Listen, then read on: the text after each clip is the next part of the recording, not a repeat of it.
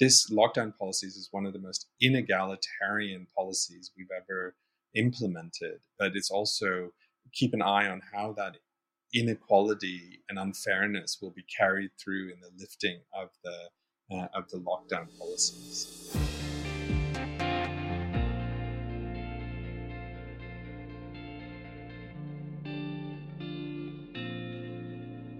Around the world as the COVID pandemic plays out, and some countries are starting to ease their restrictions, this narrative of the economy and public health being opposing weights on a set of scales keeps returning, that they need to be balanced somehow. But before this, universal health coverage, and by extension, the health of the population and public health, is very much seen as being supportive of the economy. So is a pandemic different, or perhaps is that dichotomy false? I'm Duncan Jarvis, Multimedia Editor at the BMJ, and to talk about that, I'm again joined by three public health experts, the panel we spoke to a fortnight ago. So we have Martin Mckee, Professor of European Health at the London School of Hygiene and Tropical Medicine. Hi, Martin. Hello. Kathleen Bachynski, Assistant Professor of Public Health at Muhlenberg College. Kathleen, hello. Welcome back to the podcast. Thank you so much. And Sridhar Venkatapuram, Associate Professor of Global Health and Philosophy at King's College London. Hello again, Sridhar. Hello. Kathleen, let's talk to you for a start, because in the US at the moment, this thing between public health and the economy is almost becoming a culture war. Could you give us a synopsis of how it's playing out in your country at the moment? Certainly. I think, as you say, it's becoming a very politicized issue here. We've obviously, at this point, been several weeks into social distancing policies across the United States to a greater or lesser extent, depending on the state. And we're already starting to see calls to reopen the economy, calls to kind of quote unquote get back to work or get back to business. And there is indeed starting to be something of a red versus blue state divide in that.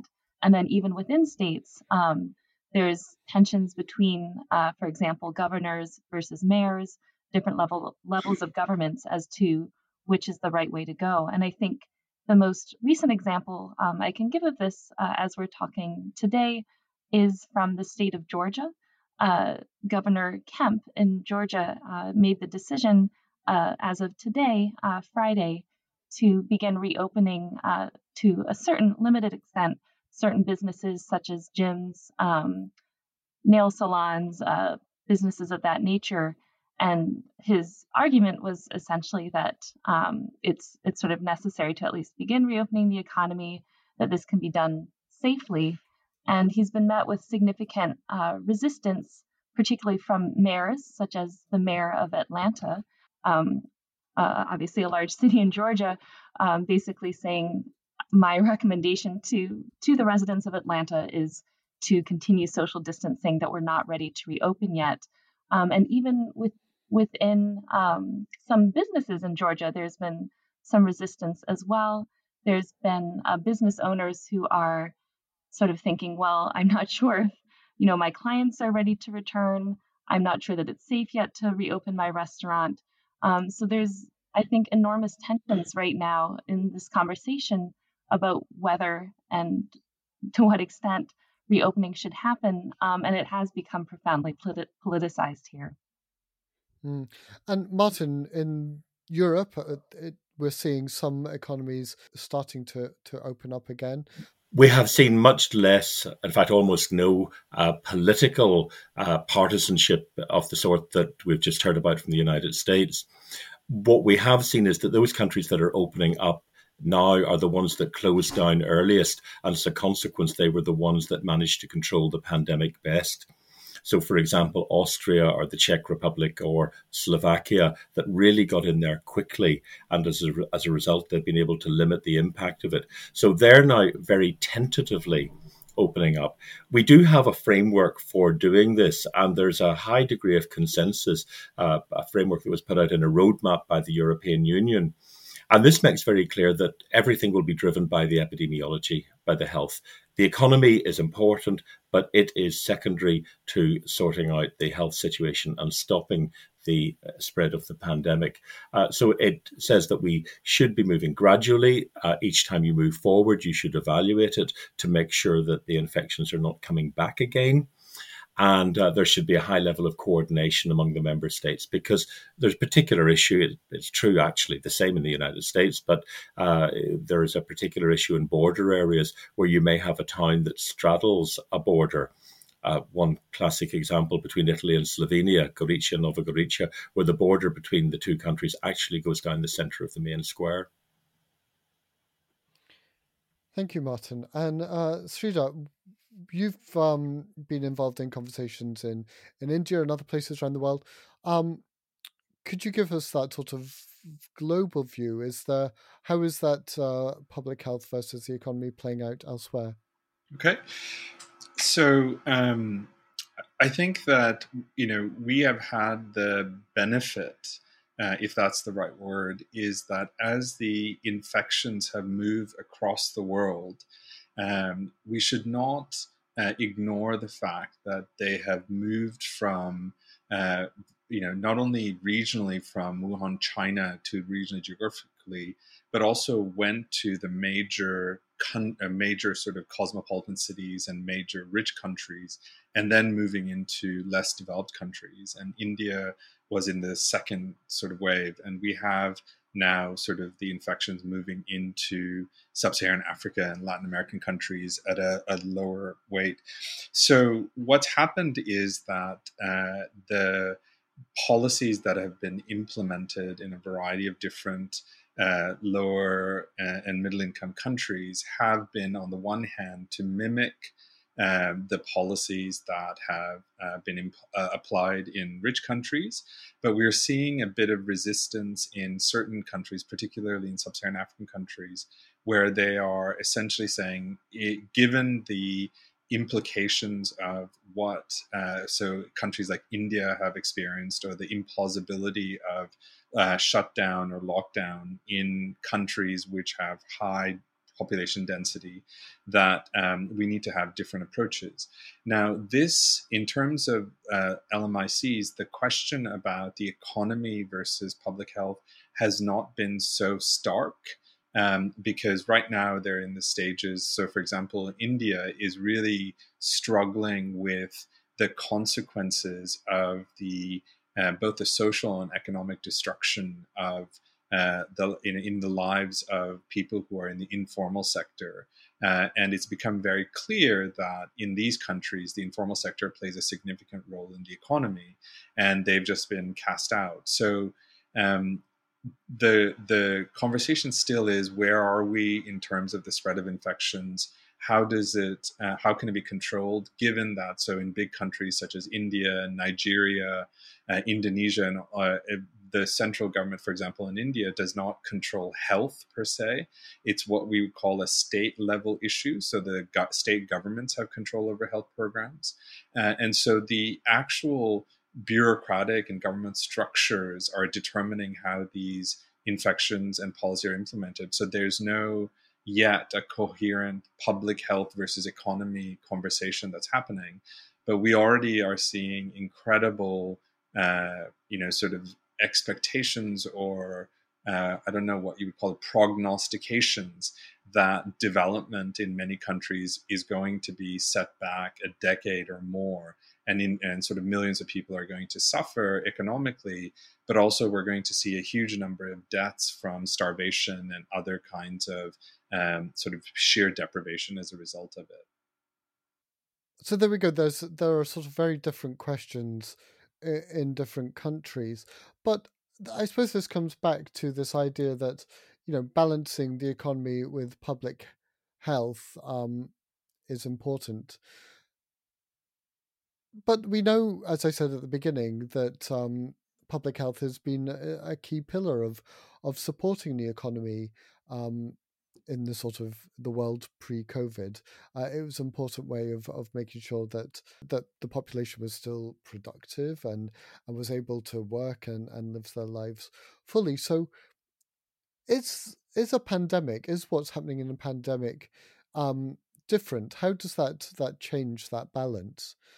This is, I think, a fundamental issue in how countries decide to phase out the lockdowns, but also how the amazing amounts of money that's going into the economy in order to support the economy and support individuals.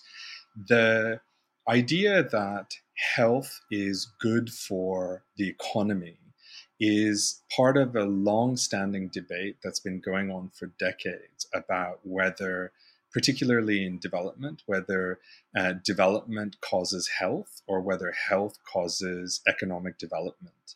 And there have been numerous debates that have been going on. And one of the achievements, apparently, in global health has been this idea that health is good for development, and this will be convincing to policymakers and politicians that because we can show a causal relationship between investments in health and then sort of growth in economic development, that they will invest more in health.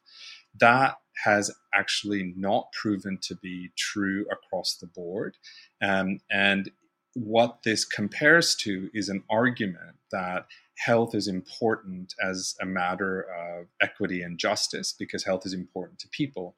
So the second argument, that health is valuable to people in and of themselves, has not been convincing. But apparently, if we make an argument that health is good for the economy, people will invest more in the economy. So now to the second part of your question, which is about what does pandemics do? What I found interesting today was that a YouGov poll in the UK shows that of all the different issues that they think is most pressing right now, the number one, over 75% of the people that responded said health is the number one issue. And second is the economy at a sort of 10 percentage points or around there less. So what this has shown is that one, health has always been important in the UK, unlike other countries which misunderstand health as being about health care. So in the United States, health has never made it to the top of the agenda because it's sort of seen as a private consumption good. But in the UK, because of the NHS and people's sort of close engagement with the NHS, it's always been at the top priority. Now it just becomes more top. But what I hope is clear, and this is now where I move less to analysis and more my view of it, is that we start to see that health is not just about access to healthcare, but about these fundamental public health facilities, but also seeing how global institutions and how international relations works also impacts health. And so I hope that it's a transition point where people will see you won't be able to earn money and enjoy it if you're actually dead or sick. And so you need to be able to do that. And lastly, sorry to monopolize the microphone in this bit, is that the 2008 bailout continue to entrench toxic parts of the economy in the belief that growth at any cost is what is needed. And so what we saw is that we did get growth at all costs, but that growth and that wealth has been enormously inequitable and has undermined basic public facilities in a variety of different countries. And we are about to set off on the same path in terms of basically saying whatever it takes for whoever makes money to make as much money as possible is what we need. So unless we intervene and actually say both the economy is not going to be secure, stable, but also will have negative impacts on health, and we're repeating the 2008 economic bailout. So there is a profound choices that countries face right now, not only about health, but the kind of economic recovery and economy that people want to realize as a result of this pandemic. Thinking about what the pandemic is revealing, and one thing I found really striking is how it's revealing the importance of policies to protect workers' health. And I'm particularly thinking of paid sick leave, which we don't have in the United States. that's required for all workers to be able to have access to. And I think this is really revealing that you cannot have a functioning economy without workers who are healthy, and you can't protect workers' health without policies that prioritize giving workers the ability to stay home when they're sick, giving them access to needed care when possible or when needed. That there's a lot of policy failures that I think the pandemic is revealing here. And in terms of the idea of having a roadmap for returning, there has been one proposed, actually several proposed here in the United States, and they all have certain things in common in terms of what would be possible to enable that gradual process of reopening. There's one from Johns Hopkins that proposes 4 criteria. One is that new cases need to have declined for at least 14 days. A second is that you need to at least have the ability to test all people who have COVID-19 symptoms, as well as those who are in close contact with them. The third is that you need a health system that's able to safely care for all patients, and that includes having enough personal protective equipment for health workers.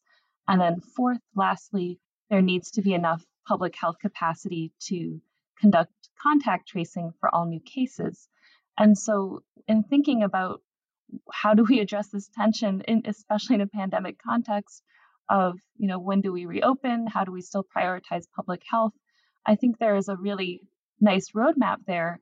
But my concern is that with the deep politicization of this issue, as previously mentioned, that if there's efforts to start reopening before these criteria are met, that will actually ultimately have a far more devastating impact on the economy because it will result in increased harm to workers, to consumers, and it will result ultimately in just further prolonging the need for intensive social distancing.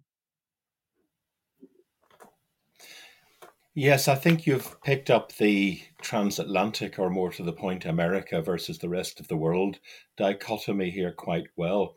There's long been a recognition, well, at least for 15 years anyway, and the economic historians would go back much further, on the importance of health as a driver of economic growth in high-income countries, building on the work that was done in the previously in low-income countries that Sridhar has already alluded to.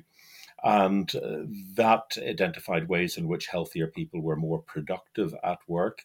They participated in the labour force more in that they worked more hours per week and they didn't retire so early. They also knew that they were going to have a healthy future, so therefore they invested in their own education and development. And they also saved more for pensions and so on, which kept more money in the economy for investment. I think the difference in the United States was that to some extent, and this may sound a bit pejorative, but there was a sense that when people became ill, they were to some extent disposable because they could always be replaced by migrants. There was a much higher rate of migration from the rest of the world. So if somebody did become ill at work, for example, an industrial injury or something like that, or if they just became too unhealthy to work, there was always somebody else there. And that may have influenced the psyche to some extent.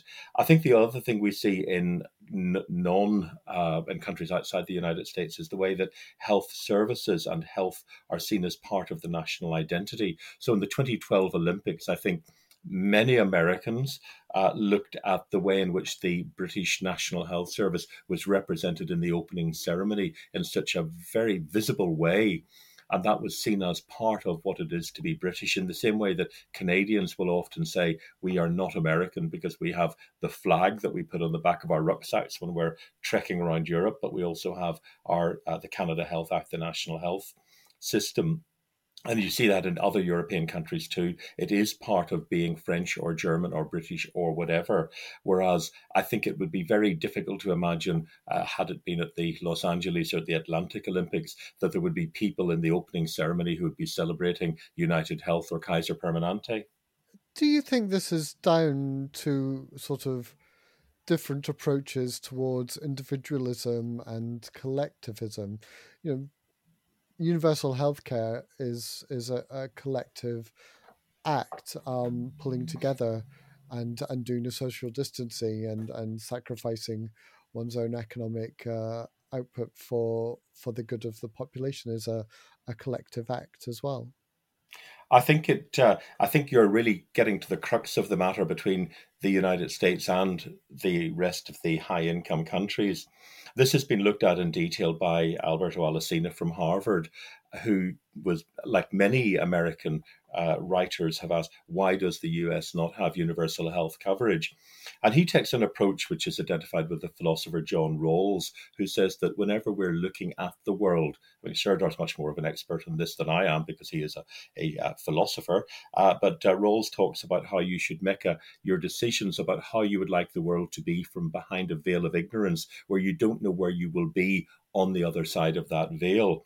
In Europe in the post-war period, you had a generation who'd come through the Second World War knowing that no matter how wealthy they were, how many estates they had, or schlosses or chateaus or whatever, then the decision almost at random of an army coming through to turn right or left could leave them penniless.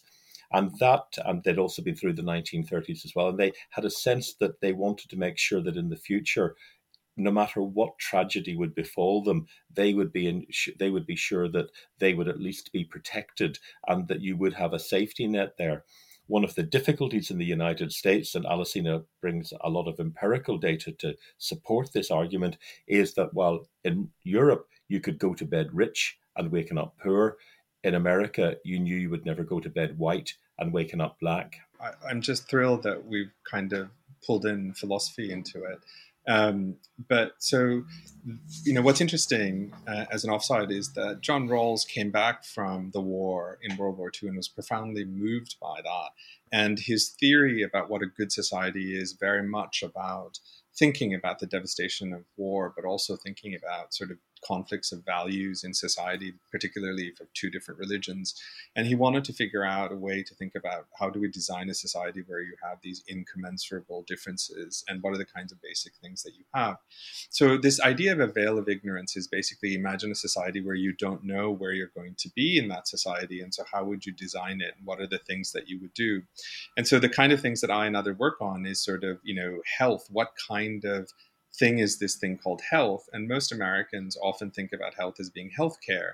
And so he went off and thinking that healthcare is just a commodity good, and therefore, it's something that you buy with income. And what I and others have shown is that actually health is created through social interactions and through social structures and what we would call the social determinants of disease and ill health.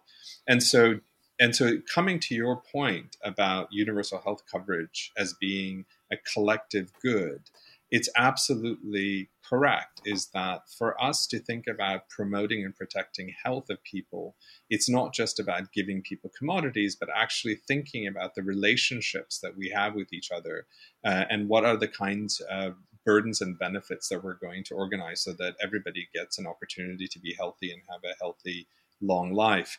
This was the aspiration and dream of universal health coverage. But more recently, particularly over the past 5 years, and part of the Sustainable Development Goals, that UHC agenda has been hijacked by people who are focusing much more on commodities. So what are the services and goods that would make up a package of universal health coverage? What is the cost benefit ratio, and how do we prioritize what budget, according to what budget which country has? And so this completely misses, number one, the determinants of this pandemic. Why is this pandemic caused? And how is this health risk created? And how is it spreading in countries? And what are the different ways? So healthcare would not have prevented this. Except in that if you didn't have healthcare and you had chronic conditions, it made you more vulnerable to this, but it didn't protect you. It doesn't protect anyone. And so it's your question is really important, that what we care about here is ensuring everybody has access to health or opportunity to be healthy. It's not an individual consumption good that we're concerned about. We're concerned about how we relate to each other and what sort of social institutions that we build in order to promote everyone's opportunity. In the United States, unfortunately, despite producing the greatest political philosopher of the modern century, we still don't have that kind of conception. And in fact, the irony and the travesty of this man-made pandemic is that millions of people have lost healthcare in the United States as a result of losing their jobs from this shutdown. So just when they need healthcare the most in case they get sick, they no longer have it. I would just echo that. I mean, I think that is a hugely important failing that this pandemic has revealed in the United States, which is the sort of folly of tying health coverage to employment. And that is one of the huge challenges now that we are facing here in this country, is that many people are indeed losing access to health insurance as they are losing their jobs. I do think the timing here is really fascinating sort of politically in terms of where the United States is at, because it's obviously true that we don't have universal health coverage in the United States in the same way that it is available in most European countries.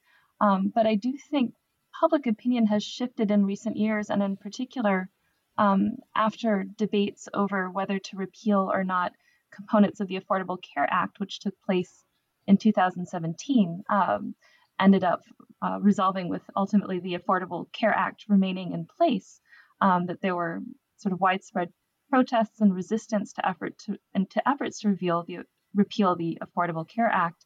I think we are seeing public opinion having already started to shift in the United States toward accepting or supporting some baseline amount of health coverage access for all. And I am inevitably wondering whether this pandemic will further move public opinion in that direction. It's certainly the case. There are public opinion polls now that show that in the United States, that most Americans are more concerned about the country reopening too soon rather than too slowly. So, for example, one poll from the Pew Research Center has found that 66% of Americans, other polls in a similar ballpark, are prioritizing concerns over health and wanting and actually preferring to wait before reopening. So I think all of this sort of happening at the same time is very much revealing important tensions in this country, and so in some cases distinctions between public opinion and perhaps individual Americans' prioritization of health as compared to where federal leadership and the leadership of some states is moving. There's also another group of actors that we need to think about in this, and these are the people who provide healthcare. Because, of course, the American health system, we think of it as a private system, but actually a very substantial amount of care is funded from the public sector, be it from Medicare or from Medicaid, Bureau of Indian Affairs, veterans, and so on. And essentially what that does is take out all the expensive and high risk bits, the poor, the older people, people on dialysis, and so on. And the sector then has to depend on having enough people insured to get money coming in to work at the level at which it's become accustomed. We need to remember that in the 1920s, whenever Blue Cross and Blue Shield were created by the American Medical Association, American Hospital Association, it was not out of a sense of altruism. It was out of a sense of needing to make sure that somebody would pay the bills. I think what we are now, there's a risk of happening in the United States now is that particularly in rural areas and in smaller communities, we could see many of the health providers actually becoming insolvent because there's nobody who's there who can actually pay the bills. And that's, of course, accentuated further by the drop-off in people going to health facilities because they're concerned about the risk of catching coronavirus there. So you may actually see, bizarrely, a coalition of groups of the public and of some healthcare providers saying, actually, this is destabilizing the whole system and we need to do something. There will always be the big corporations who will find some way of benefiting anyway, but there are others that might not. And we are seeing that with reports of clinical staff being asked to take pay cuts or being made redundant. Just thinking about the healthcare workers providing care, I just want to also point out in these lifting of the lockdown policies, I want us to acknowledge the excruciating choice and position that certain workers will be of being told we have now lifted any health-based restrictions so you can go back to work. But it's not you can go back to work, it's you must go back to work. And and knowing that there is clearly not enough evidence that it's safe to go back to work. So we've seen that key workers don't get a choice about whether they go back to work or not. So they've had to face higher risks. We've seen healthcare workers admirably and with great dignity going to work and protecting the patients and also spreading the message. But as other sectors are forced to open or are voluntarily open, we have to also recognize that there's going to be so many people that no longer have the ability to say, oh no, but the government says that we don't have to go back to work. But actually now they will have to put their lives at risk and the health of their families because they have to go back to work. And so I think that's really important. This lockdown policies is one of the most inegalitarian policies we've ever implemented, but it's also keep an eye on how that inequality and unfairness will be carried through in the lifting of the lockdown policies. Maybe I could just add to that, if I may. There was an interesting article in the New York Times a couple of weeks ago looking at mobility, use of transport by people from different parts of New York City. And what it showed was that that was a time when people who were in certain essential jobs could still go to work. And in the poorest areas, they were something like 6 times more likely to travel to work than in the wealthiest areas where people could continue to work or could work at home. Yes, I mean, I think we absolutely see the people who tend to fill the role of a quote unquote essential worker or are in jobs where they're not able to commute to work because you can't drive a bus remotely. You can't put in an IV drip remotely. There are certain jobs that have to be done in person. And the people who are disproportionately represented in those jobs are already people that are more vulnerable in many ways. They tend to be less affluent. They tend to have less financial resources. They tend to be non-white. Many of these jobs are disproportionately filled by women.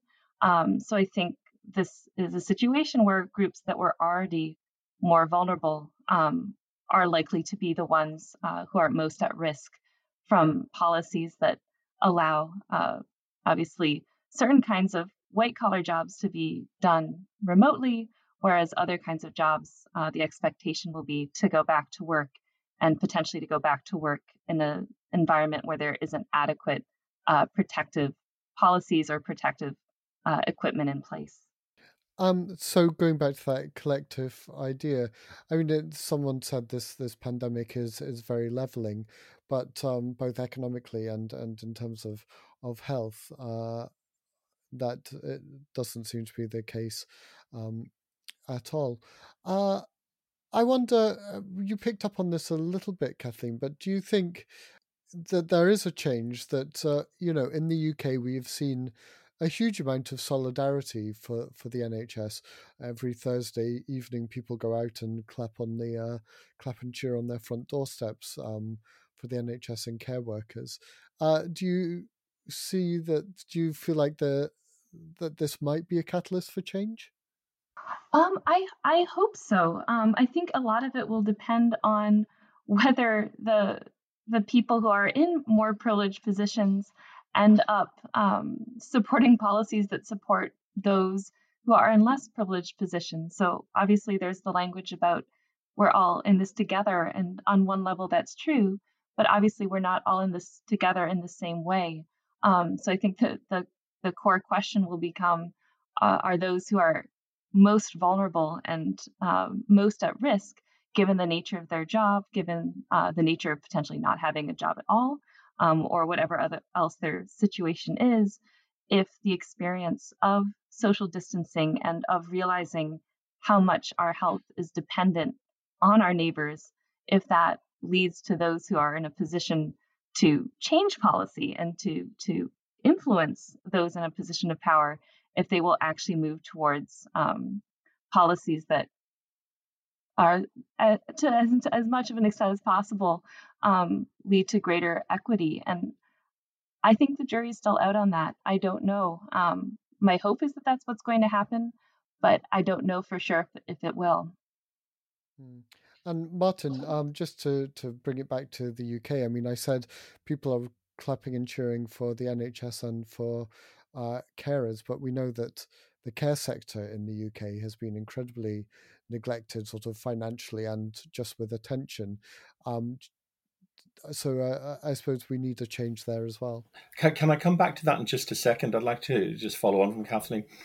One of the things that we need to look at as we exit from all of this is the distribution of power in society.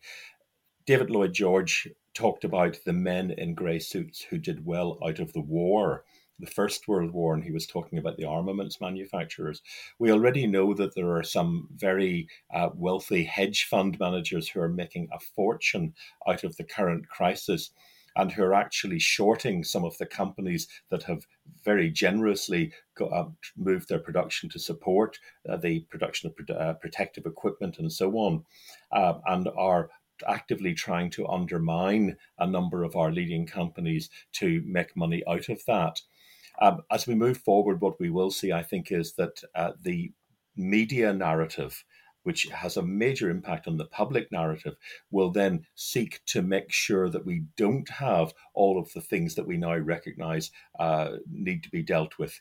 So in this country, for example, we have the Barclay brothers with the Daily Telegraph, we have Rupert Murdoch with the Times newspapers and the Sun and so on.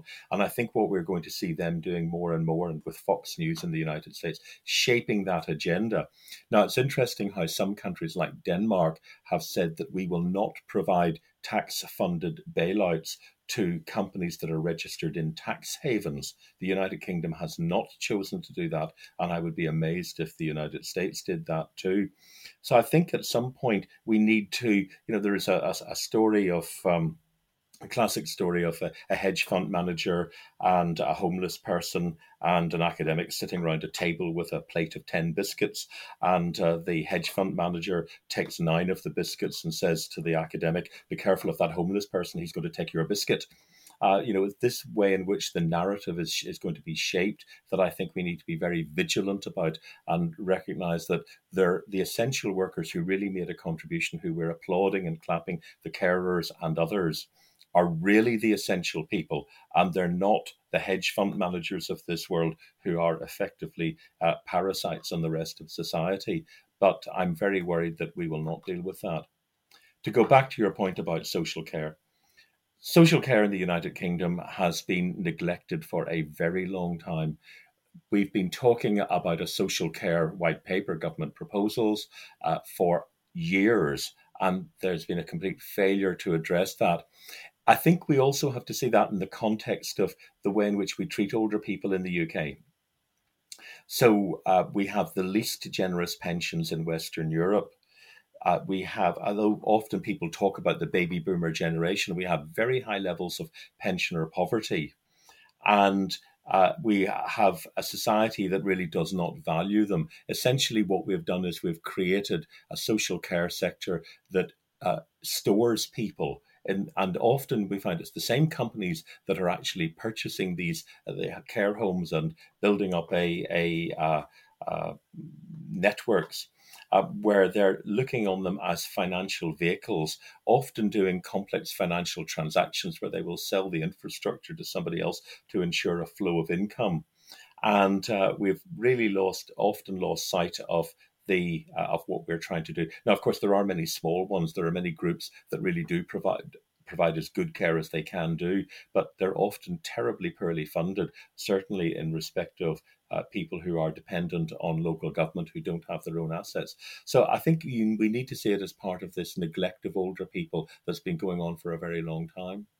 And Sridhar, I mean, if we can then expand this out into the rest of the world, and you spoke at the beginning about some of the incredibly acute problems that are going to happen after this.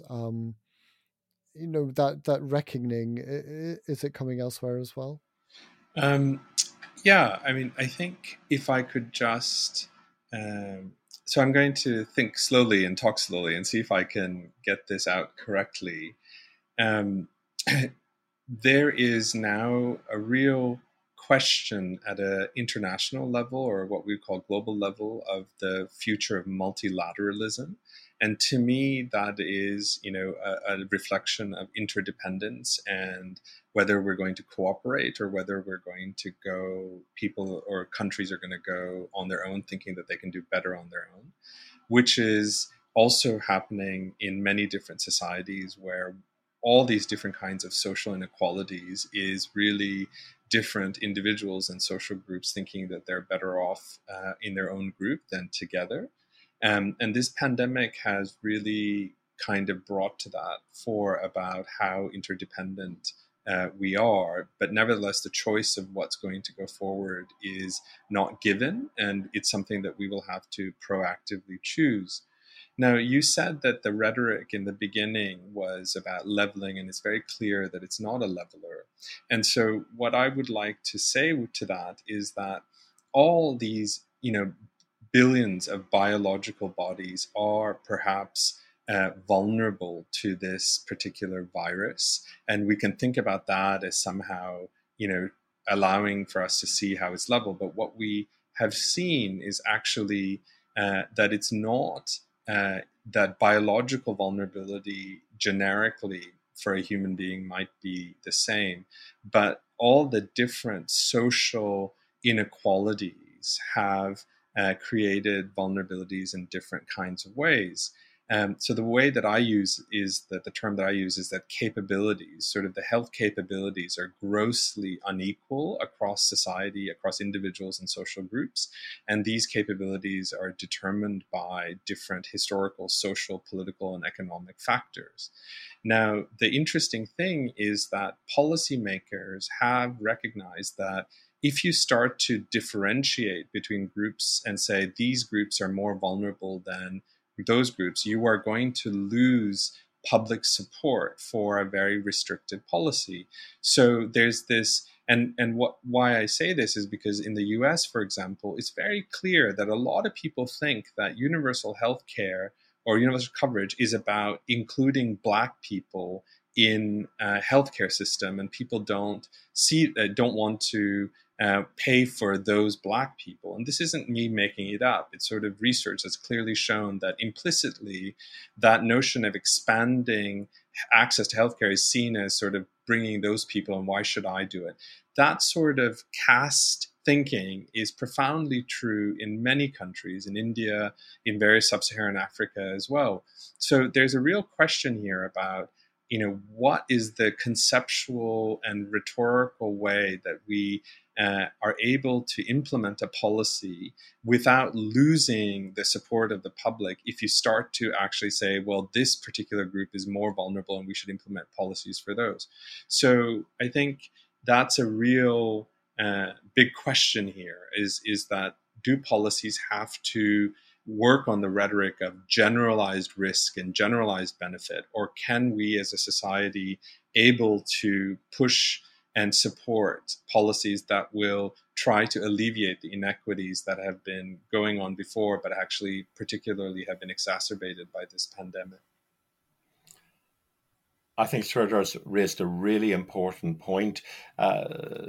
Alessina and others have looked at the example of Kenya and Tanzania, two countries that have many ethnic divisions in them. Tanzania is much poorer than Kenya, yet Tanzania consistently gets better health outcomes. And one of the reasons was that Julius Nyerere in the post-independence period created an identity that was Tanzanian, whereas Kenyatta in Kenya encouraged, or at least tolerated, the ethnic divisions, knowing that there were particular groups that would always vote for a particular party. There is quite a lot of evidence from the United States on this. So, for example, people that are white people who are supportive of increasing welfare tend to be those people who live in areas where the poor around them are white, much more so than in white people who live in areas where the poor around them are black. And another determinant of your attitude to welfare in the United States is your answer to the question, have you had a black person to dinner in your house in the last 5 years? So I think this idea of the collective, the individual, the group, is incredibly important in the debate about universal healthcare. And unfortunately, what we too often see are politicians that exploit divisions for their own purposes, either knowing or not knowing of the consequences that will arise. Well, I think these are all such important points about the profound histories of racism and other forms of bigotry that are absolutely informing the response to COVID-19. And just going all the way back to the applause for healthcare workers, which we're certainly seeing here in the United States as well. I think it's definitely important to emphasize that as lovely as that is, and as moving as the applause is not the same as personal protective equipment, and the applause is not the same as policies that actually protect the most vulnerable people. And in fact, in some ways, I am concerned that there is a sort of narrative of celebrating the people making the greatest sacrifices and taking the greatest risks, without actually being willing to support their safety through policy. And to me, that does send the message that these people are considered to be disposable and that they are expected to take certain amounts of risk for the sake of, be it reopening the economy or for the sake of the rest of the society. So I think these questions of who we are expecting to take these risks, who we are supporting or not supporting in our policies, are all very much driven by these kinds of biases. And I guess I would just echo the points already made that the pandemic is revealing those inequities, and the question of whether we respond to those inequities by trying to address them or by papering them over and having those in the most privileged position try to simply retain their privilege and maintain the lowest risk possible for themselves while expecting other members of society to take on those risks. I think those are going to be some of the really profound ethical questions that we confront moving forward as we're thinking about what it means to both protect public health and have a functioning economy. This is really interesting because as I do more of these conversations, it seems like what COVID's doing is exposing the cracks in our society, as we've talked about today, in the way we create our evidence to inform clinical decisions, in the way we set up our healthcare services. So there's going to be a lot to think about when this is all over. But we will do that another time. So thank you very much to Martin, Kathleen and Sridhar for taking part in this podcast again today. Thank you all. Thank you. Thank you. Thanks so much. As I said, we'll be back with more of these in the future. But before that, this week we will have some more well-being, where my colleagues Kat and Abby are finding out about how the death of a colleague in the hospital is quite different from the death of a patient. We'll also have a Talk Evidence and another one of the BMJ's new Deep Breath In podcasts. So there's a lot coming your way, and if you haven't done so, you might want to subscribe on Apple Podcasts or Spotify or wherever else you get your podcasts from. I'll be back on Friday with that Talk Evidence. So until then, thanks for listening and take care out there.